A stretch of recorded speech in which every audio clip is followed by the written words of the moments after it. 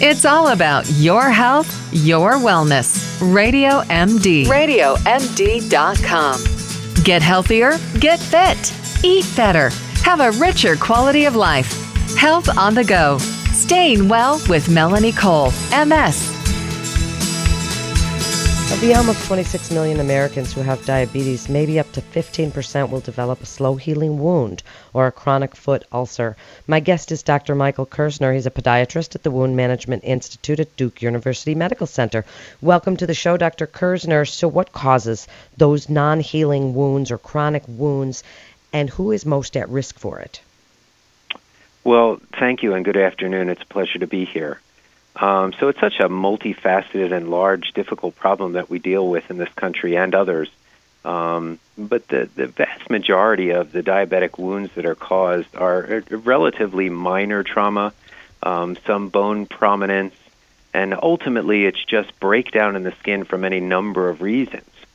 As to why they get on to become chronic wounds, we really don't have an adequate explanation for scientifically. But empirically and anecdotally, we can honestly say that some of them are due because people have poor control of their sugars. Much of it is because they don't keep the pressure off of these wounds when they are trying to heal. And some of them are really idiopathic, meaning that we don't really know why they don't heal. So if someone notices something, so I think one message that I'm getting, from you is that we have to kind of keep track. And you said, make sure your diabetes is at least under control and you want to take care of yourself for sure. Looking for those wounds, keeping them clean. Give us a little bit of treatments, things that you want diabetics to know about preventing foot ulcers in the first place.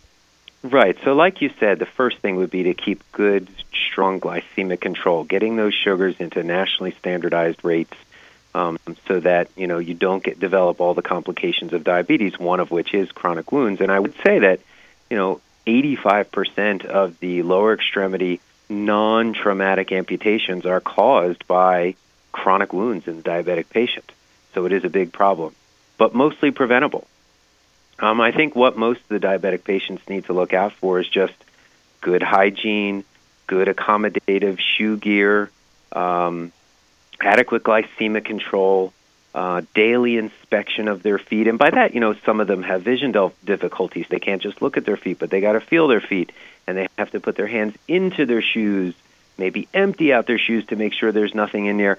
Things that you might think are kind of common sense, but to practice on a daily basis, you actually have to consciously think to do those things. That's probably a big part of the problem right there. As far as what they need to do going forward once they realize they have a wound is, yes, it's the same as for the non-diabetic in the sense that they want to keep it clean, they want to keep it dressed so it's less likely to get infected.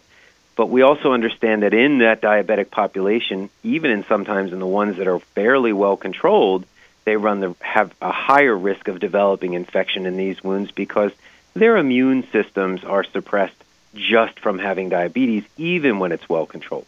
Obviously worse when it's not controlled, but even with well-controlled diabetes, you have to be cautious of infection.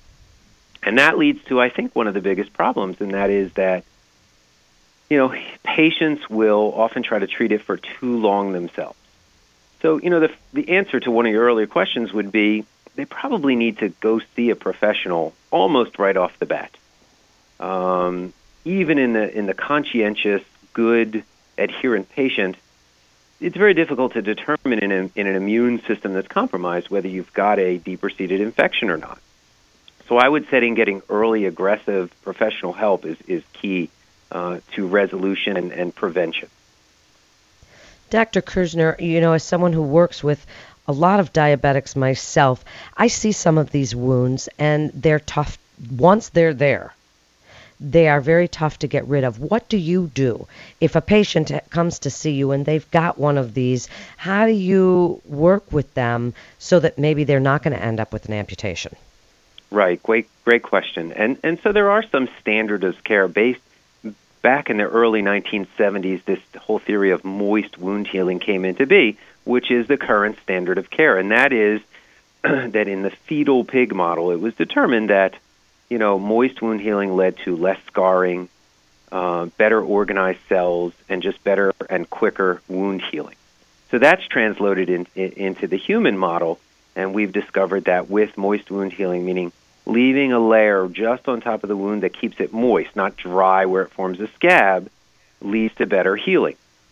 So there are a multitude of topical products that we use for that. Again, this is all with all else being equal, that their sugars are good, that their nutrition is good, that protein is good, that they're offloading pressure from these areas or simply keeping pressure off these areas from a variety of assistant devices. This is assuming all that is being done. But directly answering your question as far as wound care goes, just moist wound healing.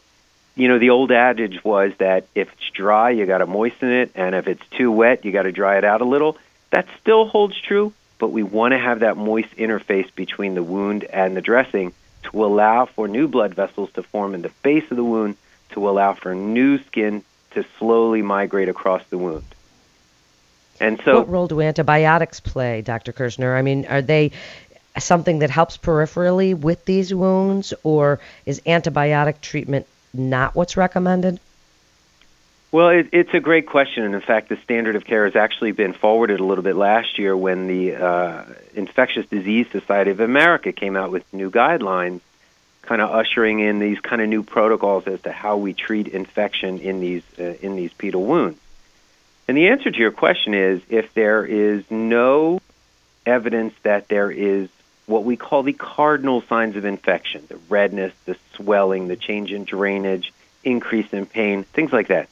If there's no evidence of those things, and just the suspicion is that there is what's called a bioburden or bacteria within the wound, then topical antibiotics alone are usually enough.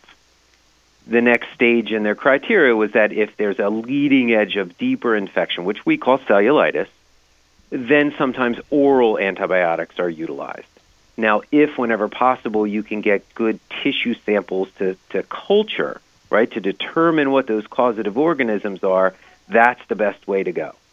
And that directs what specific antibiotics you use. But to start, before those cultures are available, we know there's a certain range of organisms that are the causative organisms in these infections, and there are empiric or original agents that we use to treat that.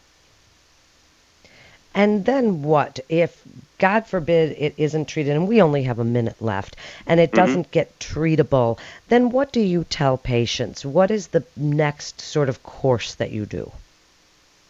Yeah, so there are some adjunctive advanced treatment modalities that we use for these wounds that are clean, that all those other things are being taken care of, and that is things like bioengineered skin substitutes, hyperbaric oxygen, advanced topical wound therapies like medical-grade honey, that will go to the next step in order to get these wounds healed.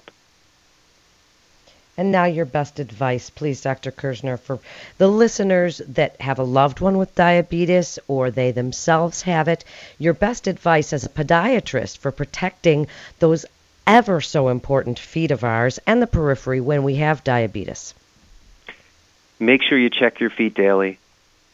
Get professional help. If you have athlete's foot infections, ingrown toenails, deformities in your feet, which are also very common, go see your podiatrist regularly. Have him make sure you get in the appropriate accommodative shoe gear and offloading devices needed, and obviously control your blood sugars.